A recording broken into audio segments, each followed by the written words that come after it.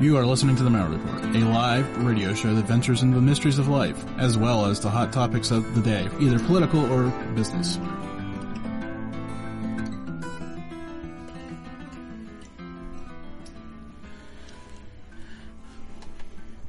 I want to welcome everybody to this evening's Malliard Report. I'm so excited to have my guest on the night, and I'm also, for the two people that are watching on video, they're going to notice that I'm like wildly uncomfortable because it's like 95 degrees in this room right now. I managed to put an AC in downstairs, but of course I'm upstairs in the room that faces the sun the majority of the day, and I didn't come in here until about 8:30. And well, I wish I would have came in earlier, and I don't know, because I don't want to say I nailed the window shut, but pretty close, so I could keep the sound out from outside. So yeah. Anyways. All that fun. My guest tonight is used to Fun in the Sun, the psychic lawyer. You have so many taglines. I don't even want to try to get into it. Mark Anthony, how are you doing tonight? Thank you, Jim. I'm doing great, and it's always I always love coming back on the Malliard Report. And we were just talking. It's coming up on the 10th anniversary of your show, and that's how many years I've been coming on your show. As I say, you're probably the first guest that I mean, there were other ones before you, but you were kind of that breakthrough, and it kind of like I was really excited after that. And I remember that was August, and it was probably just as hot then, because I remember I was like literally hanging out a window that night trying to interview you and not like have a heat stroke. So you bring out the heat. Okay, well, that sounds good. And that's kind of almost apropos for what we're going to talk about tonight, isn't it? Yeah, I was going to say, so you have some Gate of Hell stuff, which is just I find that fascinating, but where do you want to go with that?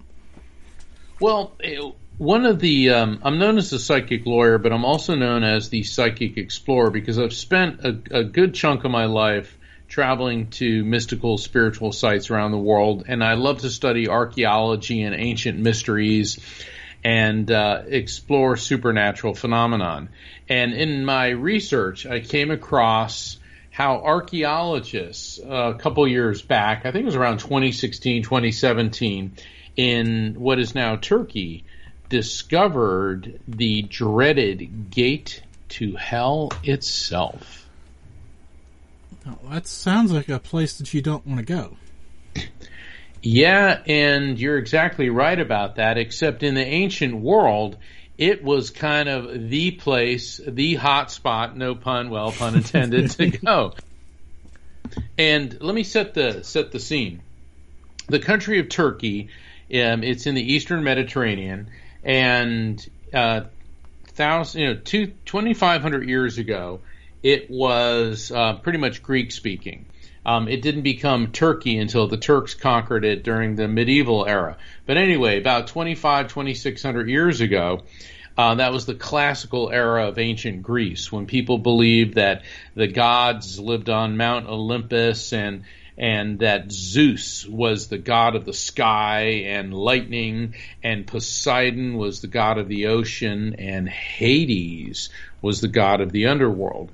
Now, the Romans had the same religion pretty much as the Greeks, so their god of the sky was Jupiter, the god of the sea was Neptune, and the god of the underworld was Pluto. And the reason I'm bringing this up is because Professor Francesco D'Adria from Italy, he was obsessed with finding the reference. There were many references in ancient Greek and Roman literature about the Gate to Hell, and they called it the plutonium. And what's fascinating is plutonium, the element, is the most lethal substance known to our science. I mean, it is the most toxic because it's, immensely radioactive. And the plutonium was supposedly a gate to the underworld kingdom of the god of death, the god of the underworld, the god of the afterlife, which was Pluto.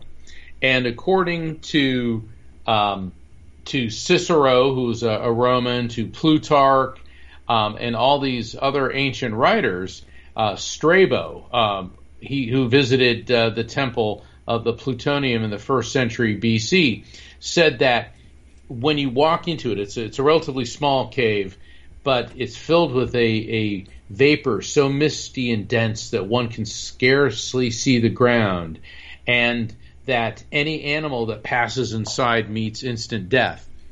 And there was also accounts by Cicero, the Roman statesman. He went there and he said that the priests of the god Pluto used to bring in bulls, and then they'd hear a thud, and then they'd have to pull the bull out dead. And apparently the priests at this temple would sell people birds, so you could go up and throw birds into this temple, and they'd immediately drop dead. That's an interesting thought about killing a lot of birds. Yeah, it's kind of macabre. I mean, it's creepy. It's like, here, buy these birds and then throw it in there and it's going to die. So what happened was Diodri and his team, they started excavating, and this area is in the ancient city of Hierapolis, which is right adjacent to the modern-day Greek city of Pumekal. And there's these hot springs there that people have been going to for thousands of years to soak in the warm waters for their mineral properties and their healing powers. And, not unlike where President Franklin Delano Roosevelt used to go in Georgia, to Warm Springs. In fact, that's where he actually died. And so these mineral springs were reputed to have healing powers. So in this area, they also... the Greeks also built temples to the other gods. There's, temple to Apollo and temple to Diana and the various. So it kind of was like the Disney World of ancient Greece. You went there to worship various gods, but the big draw was the plutonium and watching the priests bring in animals that would drop dead. And what the Greeks said was that anyone who dared to enter the kingdom of Hades would be struck down by the hellhound Cerberus. And Cerberus is this big, gnarly, three-headed dog that apparently his breath was so foul. Now, let's put him in modern-day terms. Anyone that's seen the first Harry Potter movie, remember Fluffy? Remember Fluffy, Jim? Yeah, it's been a while since I've seen the Harry Potter movies, but I do vaguely remember. Yeah, remember Fluffy? Well, Fluffy is basically a knockoff of Cerberus, the three-headed hellhound. And apparently the breath of Cerberus was so foul that it would strike down any human that would walk into it.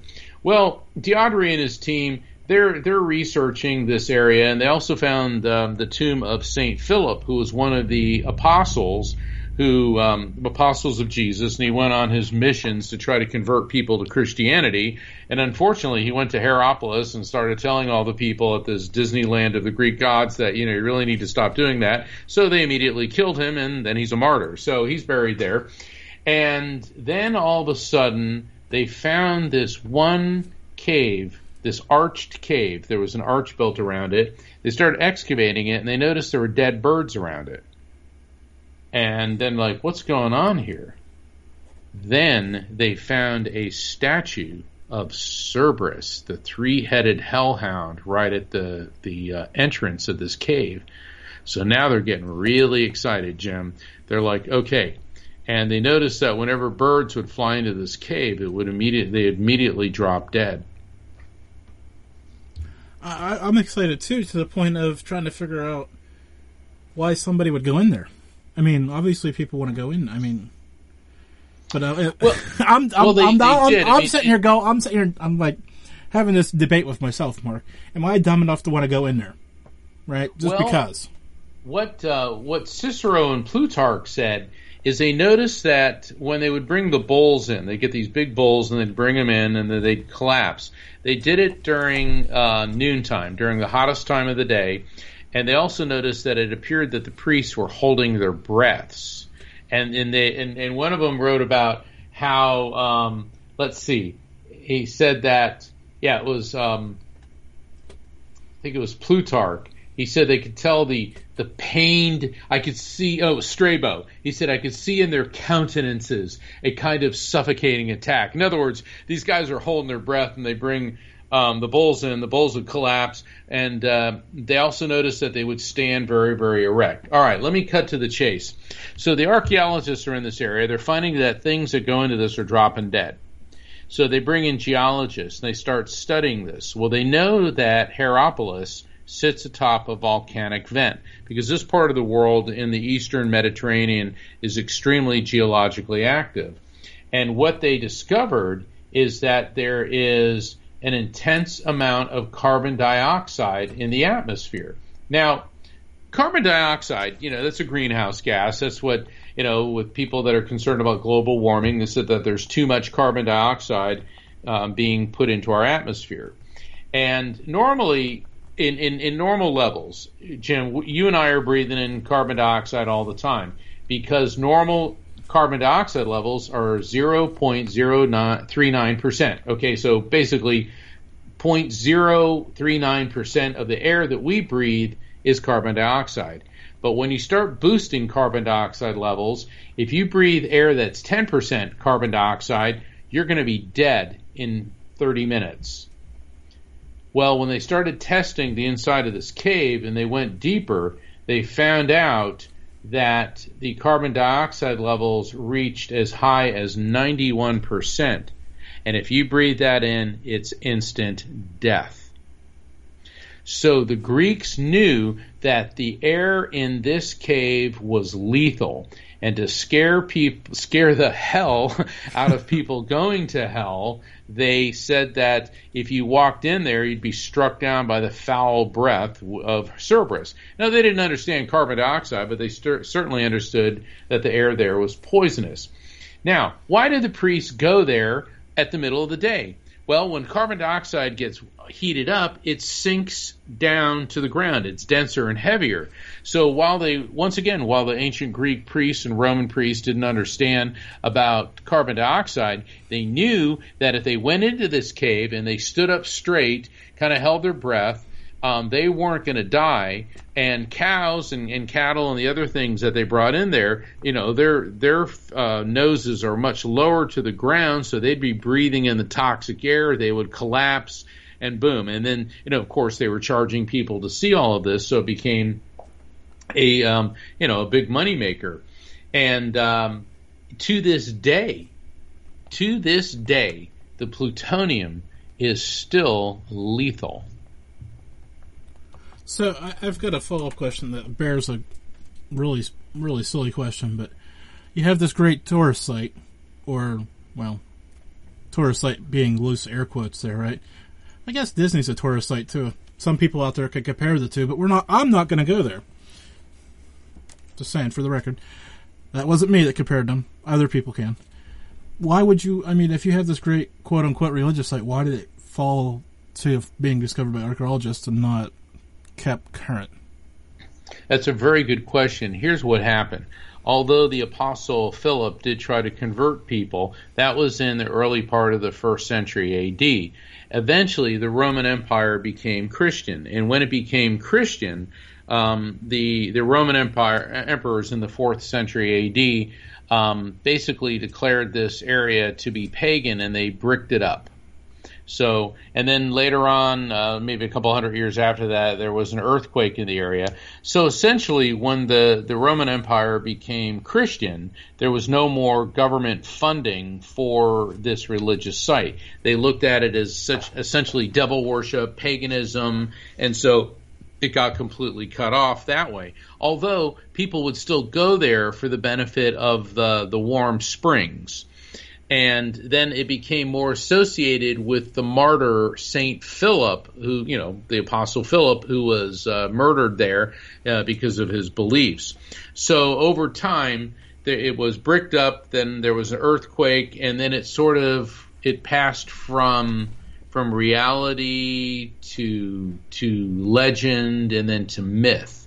And Jim, the really fascinating thing about this is this shows that a lot of these ancient stories, ancient myths, may have had some type of logical basis.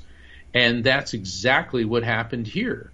Once again, the Greeks didn't necessarily understand the different gases in the air that we breathe, but they knew that in certain areas there were noxious gases and gases which would affect people. And if you'll bear with me for a minute, I'll talk about another one right across from Turkey across the Aegean Sea to the mainland of what is now Greece.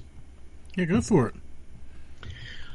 In the ancient Greco-Roman world, the Oracle of Delphi, My Greek friends keep correcting me and telling me it's pronounced Delphi, but I say Delphi, was sacred to the god Apollo. And Apollo was the god of the sun, of archery, of music, but also of prophecy.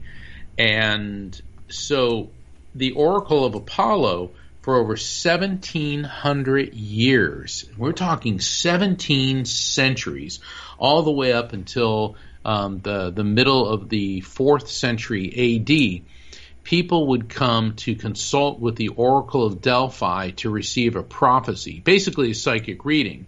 And Delphi was mainly populated by priestesses, young women who had dedicated their lives to Apollo.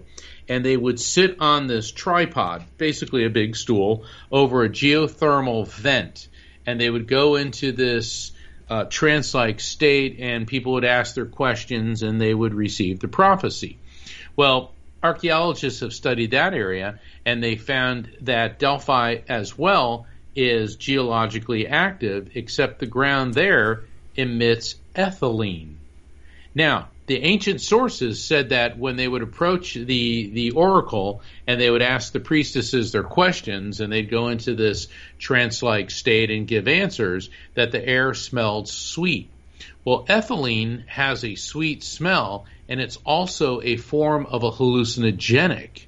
And so people that breathe in ethylene go into this, groovy baby state. And what's really fascinating, though, is that a lot of the prophecies, or many of them, were extremely accurate. My theory is that, yes, Apollo is the god of prophecy, but then, as now, there were people who were psychics and mediums, except the religions of the Greco-Roman world, the Babylonians, the Egyptians, they didn't, persecute psychics and mediums. Instead, they embraced them. And so that people that had these abilities would go there, and they probably received some type of training in how to work with spirits, or to work with the energy that gives you prophetic visions and messages. And, of course, it was all enveloped in their religion of the day, honoring the god Apollo. And one of my favorite stories, and we're talking not just common people, but the big shots of the ancient world. I mean, we're talking the likes of Julius Caesar, Cleopatra, Mark Antony, Octavian. We know that Nero was there, the Roman Emperor Hadrian, Trajan. I mean, we're talking the big names of the ancient world all went to consult with the Oracle of Delphi. And around 525 BC, the Persians were the Iranians, they called them Persians. Persia and Iran are the same thing. The Persian Empire had invaded this region. And the wealthiest king in the world, his name was Croesus. And Croesus was king of Lydia. And Lydia is basically modern Turkey. And he was very concerned about the Persians. So he went and he consulted with the Oracle of Delphi. And the oracle said, if you attack the Persians, you will destroy a mighty empire.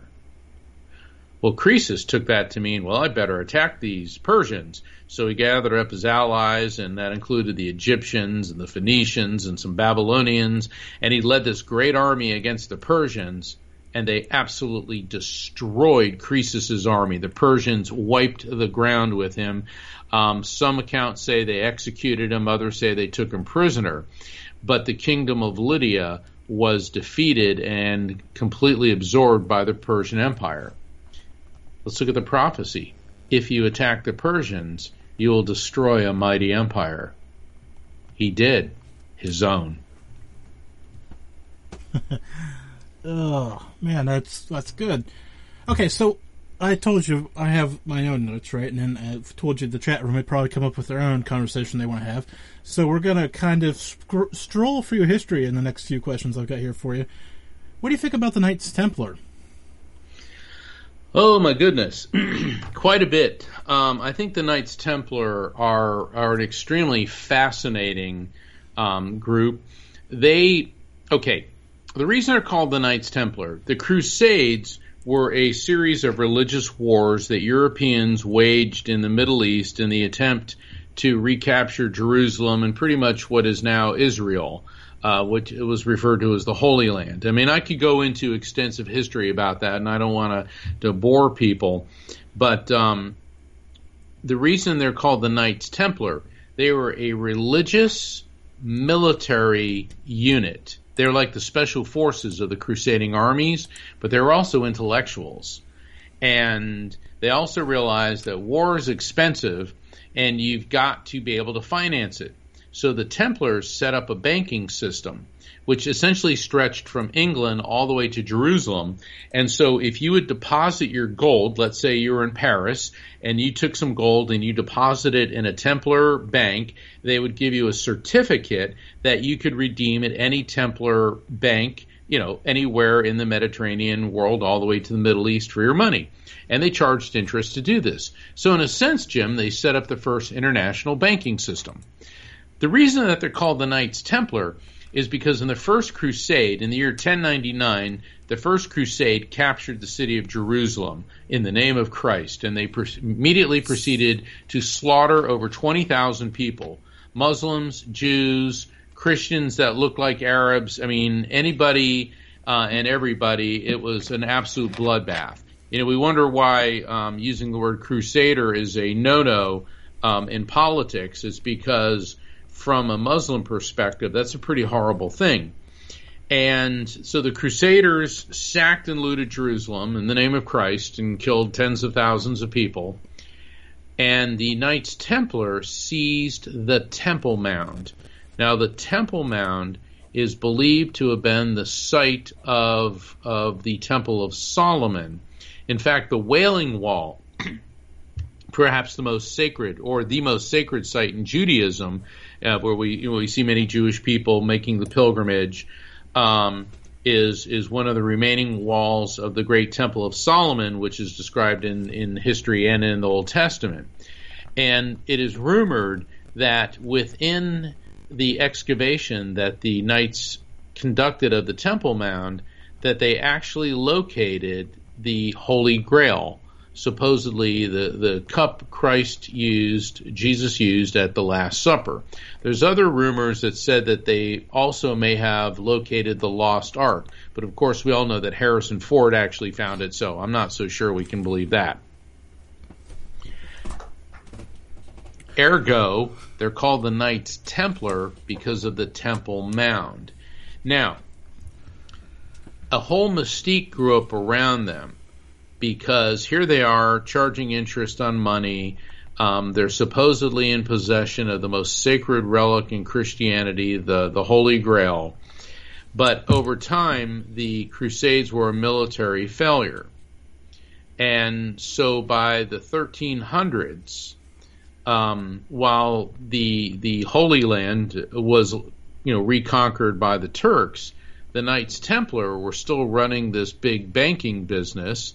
And what happened was Philippe the Fair, I think it was Philippe IV of France, and I believe it was Pope Innocent.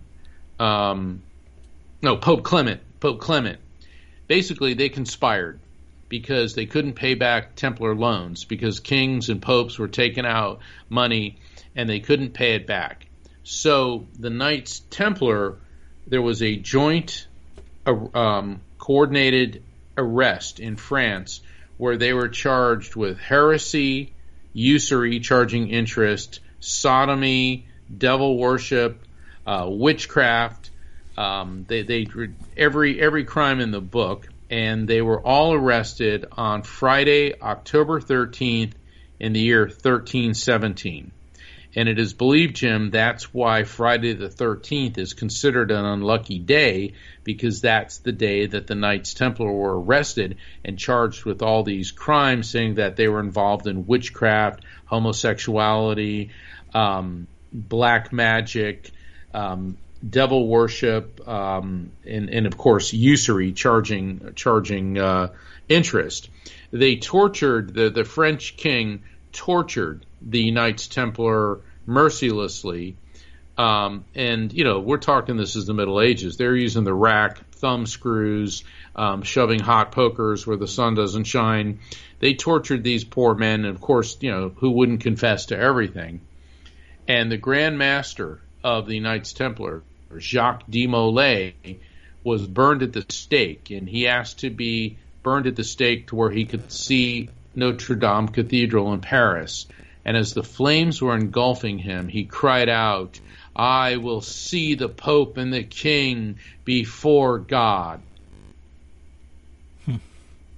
Well, within a couple months, Pope Clement dropped dead of a heart attack, and a little bit after that, Philippe, the King of France, was killed in a hunting accident. And so the rumor started that Jacques de Molay indeed was in league with Satan and had used his satanic powers to strike down the King of France and the Pope. Then there was other people saying, well, maybe he was a channel for the vengeance of God. So anyway, either way, these juicy rumors started spreading, and it all emanated back to Friday the 13th. So anyway, that's the tip of the iceberg of some of the tales about the Knights Templar. So I've got, this is working out well because I have these questions and I string them together out of the chat room, even though they didn't come in this order. So, okay. So my next favorite thing to talk about, well, Mark, I say my next favorite thing to talk about, and I don't nearly talk about it enough around here, is Oak Island, which translates from the Templar because that's where the treasure's supposed to be buried, right? And is the what? The Oak Island. Spell that for me. Oak Island, the island up the... Oak Island. Yeah. Okay. Yeah, I wasn't sure what you were saying. I was like, Oak Island. I'm like, what's Oak Island? Oak Island. But okay, by the way, for the record, that is shaped like a duck, just because I just have to throw that out there. I tell everybody when I talk to them about that. And I think I am the key to unsolving this mystery, but that's here and there. So what do you think the Templars' gold and silver are there? Or are we just making a good TV show? Well, let's get back to the Knights Templar being burned at the stake and tortured in France. A lot of them escaped. And they escaped to Scotland. Now, the Knights Templar were the sharpest tacks in the box. And a lot of them were very skilled in the art of construction, and they were masons. And they went to Scotland and were employed by the Scottish king, and this is where it is believed that the Freemasons started.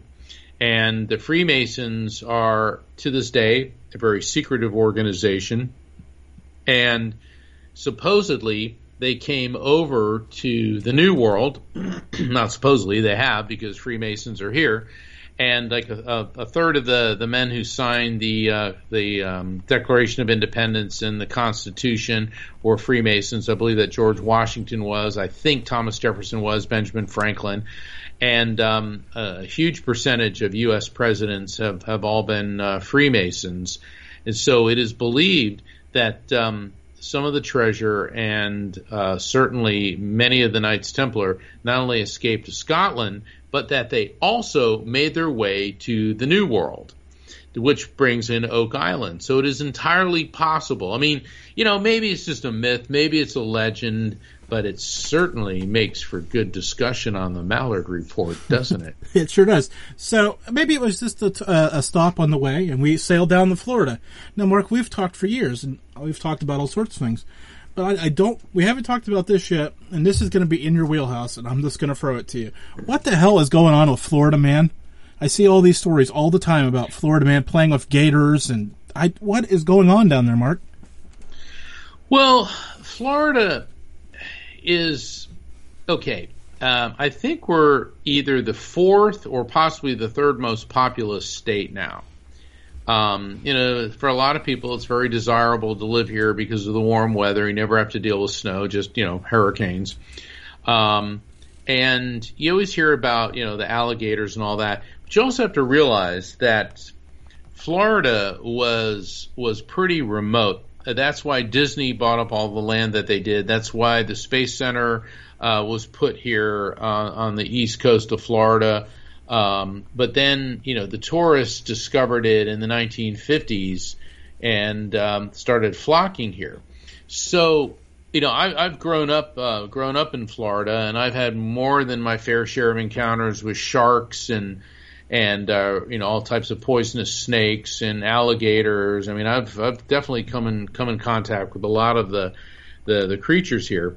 The problem is we've deforested Florida to the point where these creatures' habitat, they have nowhere to go.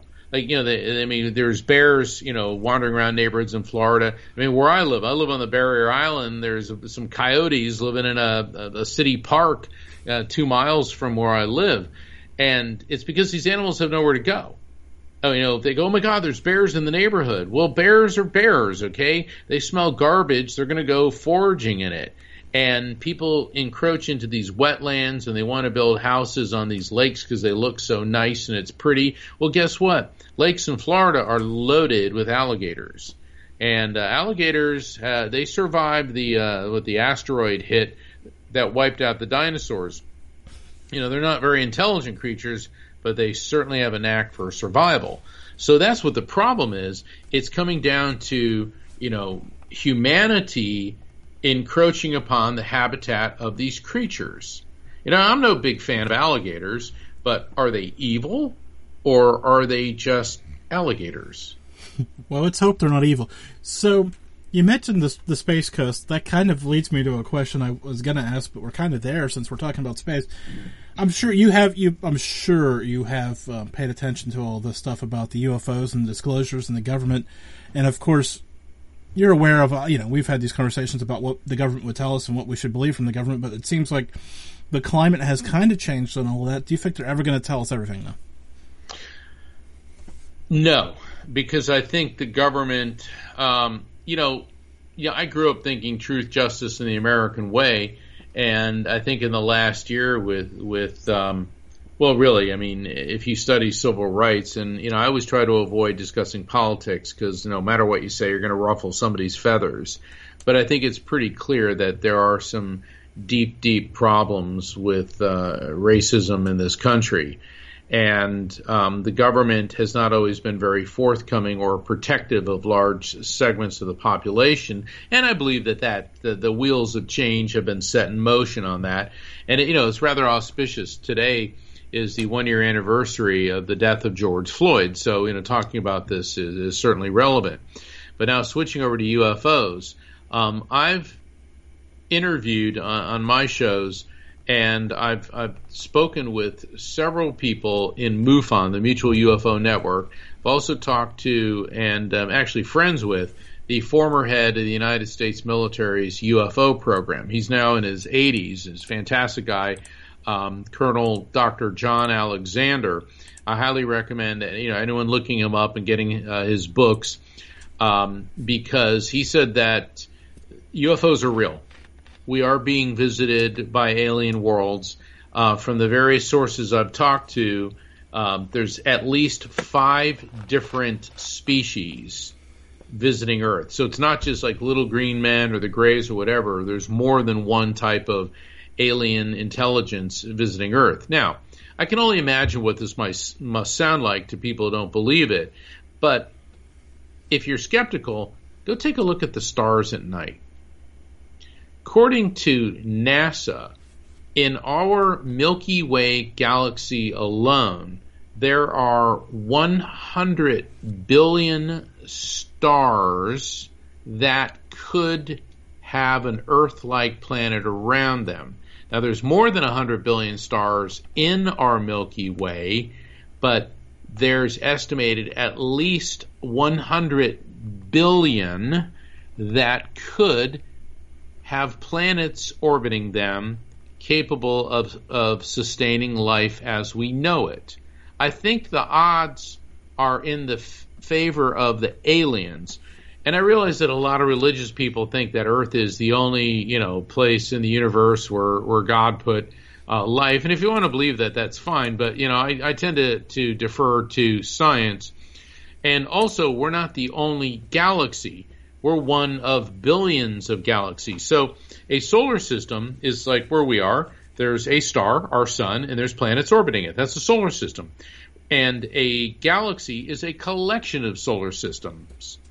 And all of those solar systems are orbiting essentially the center point of a galaxy.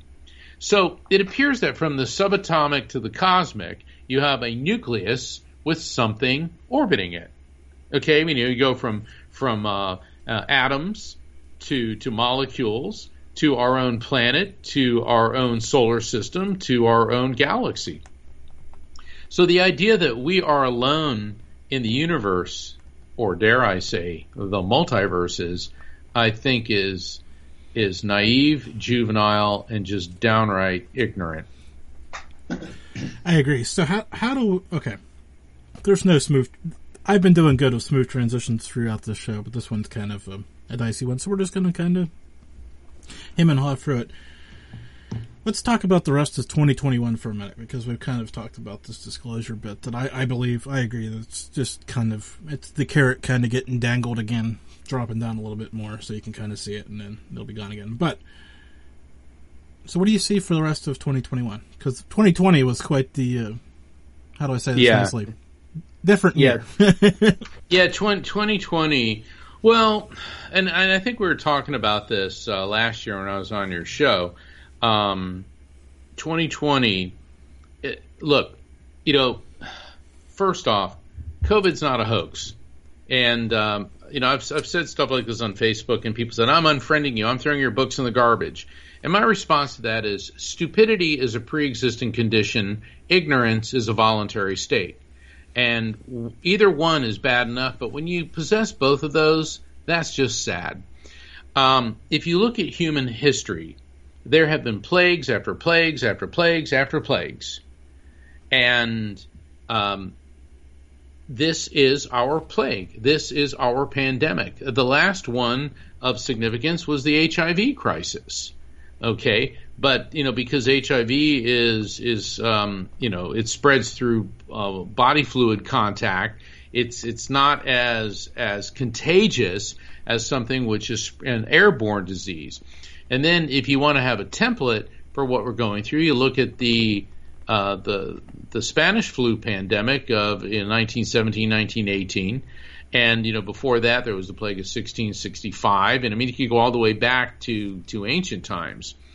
I believe that, based on the messages that I've been getting in readings, that there's a reverse course now on this pandemic. And the reverse course means that we're going to win. But what I've been getting is continue to wear your armor. Continue to wear your armor. That's the actual message. And I'm interpreting the armor as wear your mask.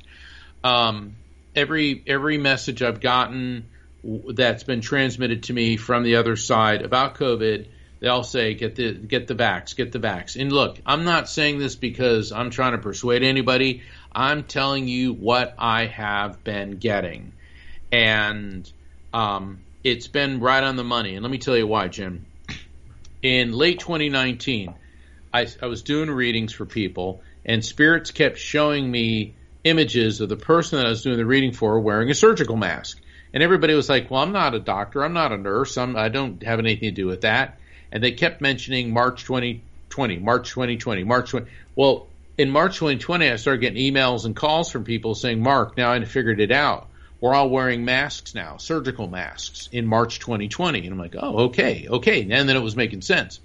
Then around July of 2020, they started telling me about reverse course April 2021, reverse course April 2021. And I'm like, well, what could that mean? And I remember I posted this on Facebook, and then right after that, there was a news announcement that vaccines would be available. It's like, okay, so that's the reverse course.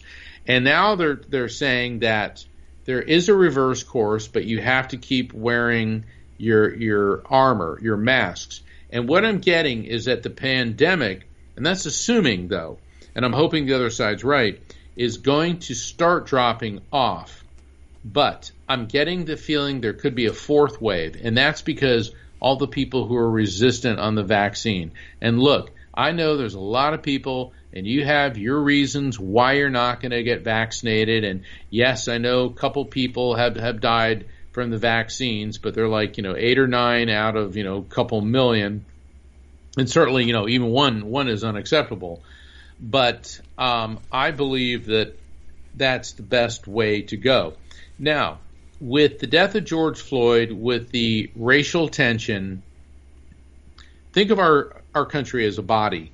our body's very sick, but you don't know the body's sick until you start seeing the symptoms. And those symptoms are the systemic racism. There's this polarization. There's all of these conspiracy theories that are all anti-vax, anti-this, anti-that, and stirring this dissension. And perhaps all these things need to happen. Perhaps all of these things need to come to the surface so that cooler heads can prevail and decide how to deal with this. And so that is what I've been getting about all of this. I don't, it's so funny because I've been on many shows and there's all these psychics going, oh, the Great Awakening is coming and the time of peace. And, it's like, look, we don't live in the Republic of Kumbaya. And I don't see that we're going to be dancing around in fields of daisies, flinging granola around, riding on our unicorns. Planet Earth has never been utopia. When has it been utopia? People say, oh, the good old days, the 1950s. Okay, you mean when there was segregation and Cold War, and then certainly was in the 60s with all the strife. Well, what about the Roman Empire? That wasn't so great. Okay, if you were a slave or being thrown into the arena or brutal oppression. So when exactly was planet Earth utopia? It never has been. We're a work in progress. And right now we have the intelligence, the telecommunications, and the medical and biological technology to actually improve things. And COVID showed us that we could. I mean, within a year, vaccines are created. People, oh, they're injecting a chip in you. Well, you know what? They're tracking you anyway if you carry a cell phone. So don't give me this, oh, they're going to inject the chip in me. I have a hard time believing that. I got to keep an open mind. But I think that all these things, Jim, are going on. This is a turbulence. This is a discord, a disharmony, and it's all happening because it has to. I totally agree. There's a lot going on in the world right now. So speaking of which, I got one more. We're going to bring this back to full circle here. This conflict between Israel and Palestine. I mean, this has been going on for, well, ever. Yeah. Is that going to ever work itself out, or is this just going to be? Or we? I mean, I guess let's touch the brakes, right? Because I don't think it's ever going to work itself out completely. But are we on kind of a back to? I don't want to say even, but. Is it, because it was quite the stir there for a little bit. At this point in time, I don't see how it possibly could work itself out. And, I always think of something that Golda Meir said. She was the prime minister of Israel during the 73 Yom Kippur War. And she said that there will be peace when our enemies realize that they love their children more than they hate us. And I don't see that happening. And I've heard I forget her name, but she's a Palestinian professor, and she said, I'm really sick and tired of people saying, well, where's the Palestinian Gandhi? And it's like, well, where is the Palestinian Gandhi? Okay, where is, the nonviolent, cooperation tactics of Gandhi and Dr. Martin Luther King Jr. being employed? When you start firing thousands of missiles from the Gaza Strip onto Israel, how do you think Israel is going to respond? And look, I don't like seeing anybody killed. I don't like seeing any of this violence. But violence begets violence. And as Gandhi said, an eye for an eye and the whole world goes blind. And it's all going to come down to if these people in Gaza, in Israel, in the Palestinian territories, can come to some type of agreement where they can live in harmony. And I don't mean like, riding around a unicorn singing Kumbaya. Is it a two-state solution? Is it a one country where there's equal representation? I don't see that happening. I don't see the Israelis creating that type of country. But is there going to be a two-state solution? This is such a difficult problem. And a big part of it's like, this was part of the British Empire at one time. And when they pulled out, and they said, okay, these areas will be for the Jews, these areas will be for the Muslims, and it was not done with any type of long-term thought, because when they talk about a two-state solution, the left bank territories are separate from the Gaza Strip. And so what, there'll be a corridor running through them? That didn't work very well when the British created East Pakistan and West Pakistan. It ended up in a major war. You know, when you split countries and have a corridor and all that. So unless all these parties can agree that we have to figure out a peaceful way to do this, then it's going to go on and on and on. I don't see any end to the violence there. Okay, so... And that's sad. It is sad, and I hope we could find some... Like I said, I don't think we're ever going to solve the problem, but there's got to be somewhere in the middle that we can kind of meet and not kill everybody. Okay, so the easiest question I'm going to ask you all night, Mark. You ready for this one? I'm ready. Because I've been asking you we've been kind of spanning and kind of going all over the place, but tell me about when did you start doing this radio show? The Psychic and the Doc. My co-host is Dr. Pat Basile, and she is the founder of the Transformation Network, and she's the host of the award-winning The Dr. Pat Show, which is going on every day. And I've been on her show a number of times over the years. Usually, sometimes on the phone like this, and other times when I was on tour of Seattle. And people would call in, and I'd do a mini reading, and then she would say, "Well, can I add something?" I go, "Absolutely." And she's a real street smart, spiritual behaviorist. I mean, she went to Columbia. I mean, Dr. Pat, world-renowned psychologist. And so we started talking during the early phases of COVID, like, wouldn't it be good to do a show based on that, where I can do readings, and then she adds her inspirational insights. And so it's really taken off. It's become very popular. It's every Thursday night, 7 p.m. Eastern, 4 p.m. Pacific. People want to find out about how to tune in. Please visit my website, which is afterlifefrequency.com, www.afterlifefrequency.com. And sign up for my newsletter, and you'll get updates on the show. And then we have guests on as well, Jim, just like you do. We've had some very interesting people on. And this has been a very positive, very uplifting experience. I love working with Dr. Pat. Transformation Network is great. And okay, so where can people find you? Because I've got one more good question here, so I want to get these out. Find me if you want to schedule a reading. Find out about my upcoming book, The Afterlife Frequency. Go to my website, Afterlife Frequency, just like the book, afterlifefrequency.com. Okay, so I don't know. I'm not sure I have this question in the right order, but we're going to ask it this way, and then if it's not, you can flip it around on me. How's that sound? Okay. How does one become so knowledgeable in mythology and history become a lawyer? This has always been part of me. From the time I was a little kid, when I first started reading, I was about 3.5, 4. My parents were like, "He's reading," and so I started off with Dr. Seuss, and then I found a history book, and then I found a mythology book, and then I found a geography book, and it just kept going on and on and on.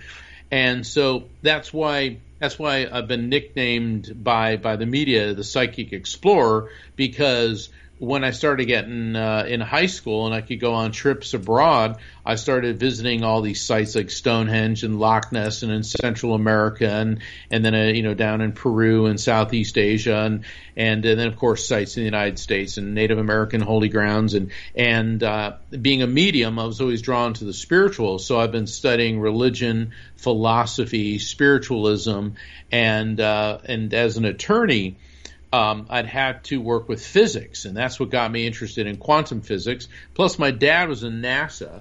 He was, an aerospace engineer, and so from day one, I've just been fascinated with the space sciences and physics and all of it. So I guess I'm just interested in a lot of things. Well, there's being interested in a lot of things, but you have a whole different level of knowledge about things. I mean, I'm interested in a lot of things, but I don't know if I could rattle that stuff off like you did tonight. Well, thanks, Jim. I appreciate that. Yeah, it's so ingrained in me, and I was like, well, being psychic, and then we start reading about the Greeks. Okay, when you look at the Iliad, okay, that was kind of the Greek Bible, the Trojan War, and it's so fascinating because the way the Trojan War, according to mythology, is Prince Paris. He was the crown prince of Troy. The Greek goddesses asked him to judge a beauty contest among them. All right, that's a recipe for disaster there, okay? And the queen of the gods, Hera, offered him wealth if he chose her. Athena, the goddess of wisdom and war, said you would always be victorious in battle. And then Aphrodite, the goddess of love and beauty, said, I will give you true love. Well, of course, he picks her, and then he meets Helen, who's the wife of the king of Sparta, Agamemnon, and then he has an adulterous affair. They run off, and so that starts the Trojan War, because the Greeks, they want to punish Troy. Archaeologists feel that it was probably Troy was a powerful city that controlled trade routes, and basically the Greeks wanted to nix it. And, it all comes back to money. But mythology's kind of more fun. Well, in Troy, Prince Paris' sister, Cassandra, she was the lover of the god Apollo, and he gave her the gift of prophecy. But then she rejected him. These people are really stupid. First off, you agree to judge one goddess as prettier than the others, and there's not going to be any repercussions there. Secondly, you're a woman who's involved with a god, the god of prophecy, and you say, nah, I don't want you. So he spits in her mouth and curses her. Apollo curses her that her predictions will always be accurate, but nobody would believe her. So Paris shows up with Helen, and everyone's like, oh, that's nice. You've got a new bride, even though, you're going to get Greece to go to war. And Cassandra's like, her name is Death. She will bring ruin and destruction. And everyone's like, yeah, whatever, Cassandra. So I, reading these stories, I always found them so fascinating. And then when I got into college, I started taking upper level philosophical discourses on Greek mythology. And if you look at a lot of the Greek myths, they're intensely philosophical and psychological. Each one of them, it's more than just a story of significance. And certainly, people like Sigmund Freud and Carl Jung and all these psychologists and philosophers, you look at the Oedipus complex, the Electra complex, and all these other terms, they all are rooted very deeply in Greek mythology. How many times have you heard the word, oh, he or she is narcissistic? Narcissus was this beautiful boy that fell in love with his own reflection in the water, and wouldn't leave it and tried to kiss it and make love to it, but it would, the water would do that until he starved himself to death. Well, what's the moral of the story there? When the only thing that you love is yourself, you're going to end up destroying yourself.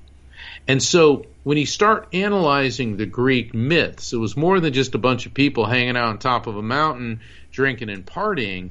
They had very deep metaphorical significance, and also were a way of helping people understand their own psychological difficulties and pains. Yeah, that's just... Oh, Mark. We've been kind of all over the place tonight, and I'm glad this show's almost over, because my head's about ready to explode. I know, this is like, on Jeopardy, this is like potpourri for 400, Jim, So I've got one more totally out there question for you. Yeah, you ask away. Are psychic abilities transmittable across the cosmos, or do you get contacted from other solar systems or universes? Or Well, my book, The Afterlife Frequency, is going to explain how quantum entanglement is a definite part of spirit communication. And what I termed in my last book, Evidence of Eternity, but I'm taking it even further in the Afterlife Frequency, is interdimensional communication. And one of the points of the new book is that contact with a spirit through a medium or a visitation, where they come to you in a dream, or where you catch a glimpse of them, a near-death experience, a shared death experience, a deathbed vision, and even out-of-body experiences are all based on the same physics. They're all forms of interdimensional communication. Now, that being said, the type of mediumship I like to focus on is evidential. So if I do a reading for somebody, what I am interested in is being able to communicate with the spirits connected with that person, and so that I can bring forth verifiable facts that they can, first off, identify who this is, and then secondly, through that, then the spirit will begin transmitting to me messages which have relevance to the person in their life now, their health status, like, maybe where they're going in their life.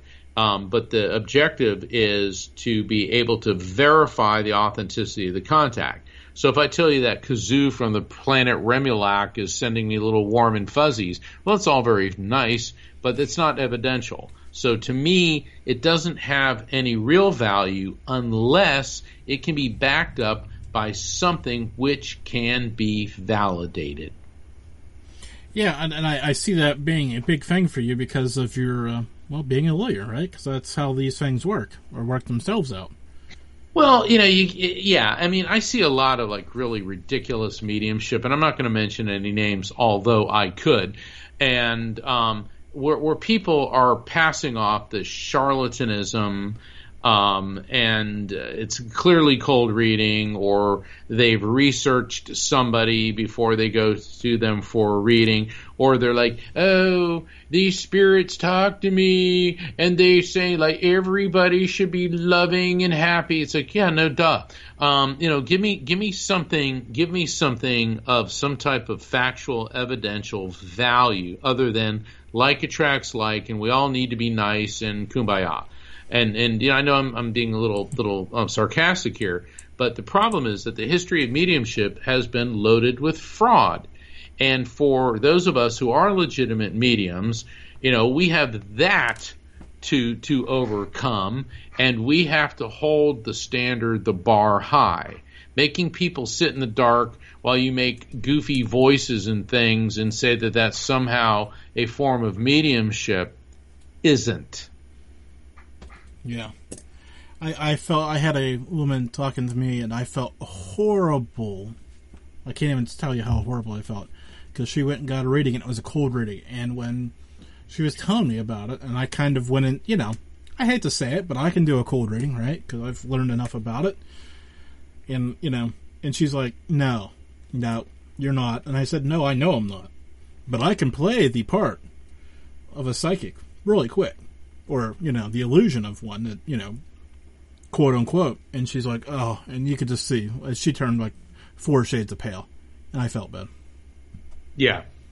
Yeah, and it's too bad we didn't get into this question earlier, because I got a whole lot of stories on that. But, if you're going to go to a medium, check out his or her reputation. If they have a website like mine, afterlifefrequency.com, go to it, read it, and please read everything on the page to schedule a reading before you do.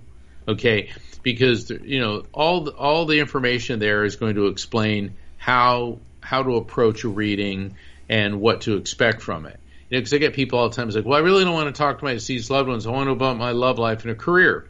Well, I'm not a fortune teller, okay? I'm a medium. If spirits bring up things about your future or your life, then they're going to.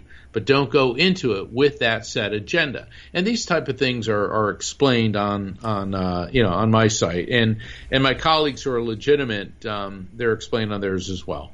We'll have to have you back on. We talked about doing some live readings. We've got about 10 seconds left, Mark, so that's not good news for either of us. Well, all I can say is if people want to get hold of me, afterlifefrequency.com. Jim, thank you so much. And I'm Mark Anthony, and you're listening to The Malliard Report. Thanks, Mark. Have a good night. Thank you for listening to this episode of The Malliard Report. Stay tuned for details on saving money at the Duck Pond Shop. I hope you enjoyed this report. Please subscribe so that you can join us again. And if you appreciate the show, leave us some stars or a review. For more notes from this show or other great shows, check out Malliard.com.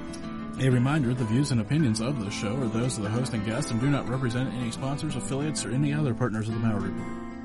Now for your money-saving tip. Promo code Malliard at checkout of duckpondshop.com, where you can get your t-shirt, coffee mug, and other great products. That's promo code Malliard at checkout, duckpondshop.com. Until next week, stay safe and keep whacking.